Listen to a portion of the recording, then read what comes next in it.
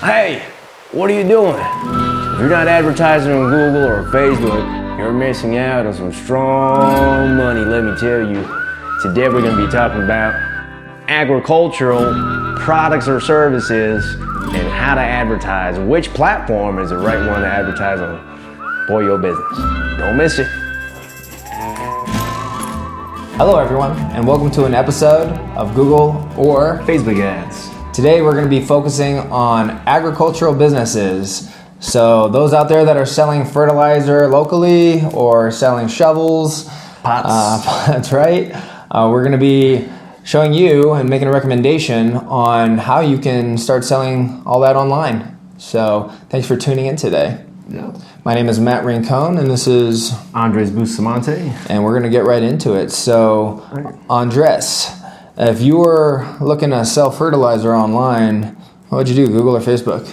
Well, after doing due diligence, I'll go with Google. I was going to say Facebook. Oh man, yeah, it's okay. Oh, no. It's Google- okay. Yeah, Google ads. Facebook could probably work too. It could probably work. Maybe, Yeah. but I'd go with Google ads. All right, good. I So have my reasons. Are you ready for those reasons? let's talk about them. Why Google?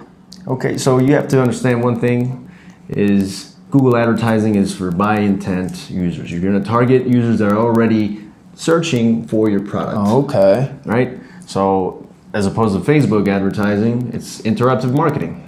What's that? What's interruptive marketing? Well, I'm glad you asked, man. Sounds interesting. I'm glad you asked. Well, interruptive marketing is, give you an example. You're scrolling on your news feed, you're looking at, your friends' photos and whatnot, some videos, maybe some cool little videos, viral videos. Yeah, I like watching NBA clips. That's There what you I go. like watching on There you social go. media. Yeah. All right. So then you get hit with an ad, right? Yeah, That it's happened to me. typically- That's not bad. I think everybody, right? Like 2 billion people on Facebook. That's right. Everybody gets hit with ads nowadays, and most people do scroll down. And that's it. You scroll down. Why? Because it's really interrupting your feed. You're not really looking for that in the moment. Usually see. the ads are relevant. If there's good advertisers out there, then they're going to make their ads relevant to your interests and things like that.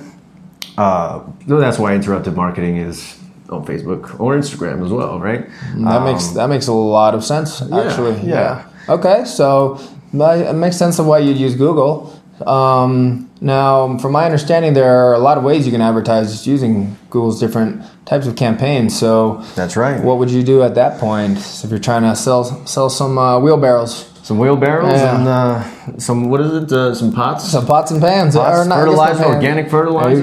There you go. So my recommendation is do Google Shopping ads. Okay. Right? So Google Shopping ads is the best type of ads you want to do. It's e-commerce essentially. You're doing e-commerce here. And this goes for those business owners. If you guys have a local store, and maybe you're looking into getting online in the online store game, definitely recommend it because everybody's purchasing online. So Amazon, everybody buys from Amazon, right? It's Google Shopping. A lot of marketers out there would argue it's becoming quite competitive to be able to advertise in these platforms. We're doing Google Shopping because of the big dogs, right? But I'm here to tell you that it does work. We've done it for our agricultural client, and it's just a matter of really preparing your campaign from the get-go, and really your overall strategy. I wouldn't say campaign, but your overall strategy with Google Shopping, because there is a lot involved, right? There's a lot of details that we can go into here, but I can tell you the main thing is you want to be prepared. You want to make sure that your online store is optimized for the Google Shopping campaigns. And the product you're selling, you're able to advertise on Google, right? So you can look at the support docs for Google and see the different requirements, the ad policies, and be able to see if your product meets those requirements, so you can advertise. Understood. Yeah. So that said, Andres brings up a great point, which is optimizing your online store, which is another part of the ad experience, right? Correct.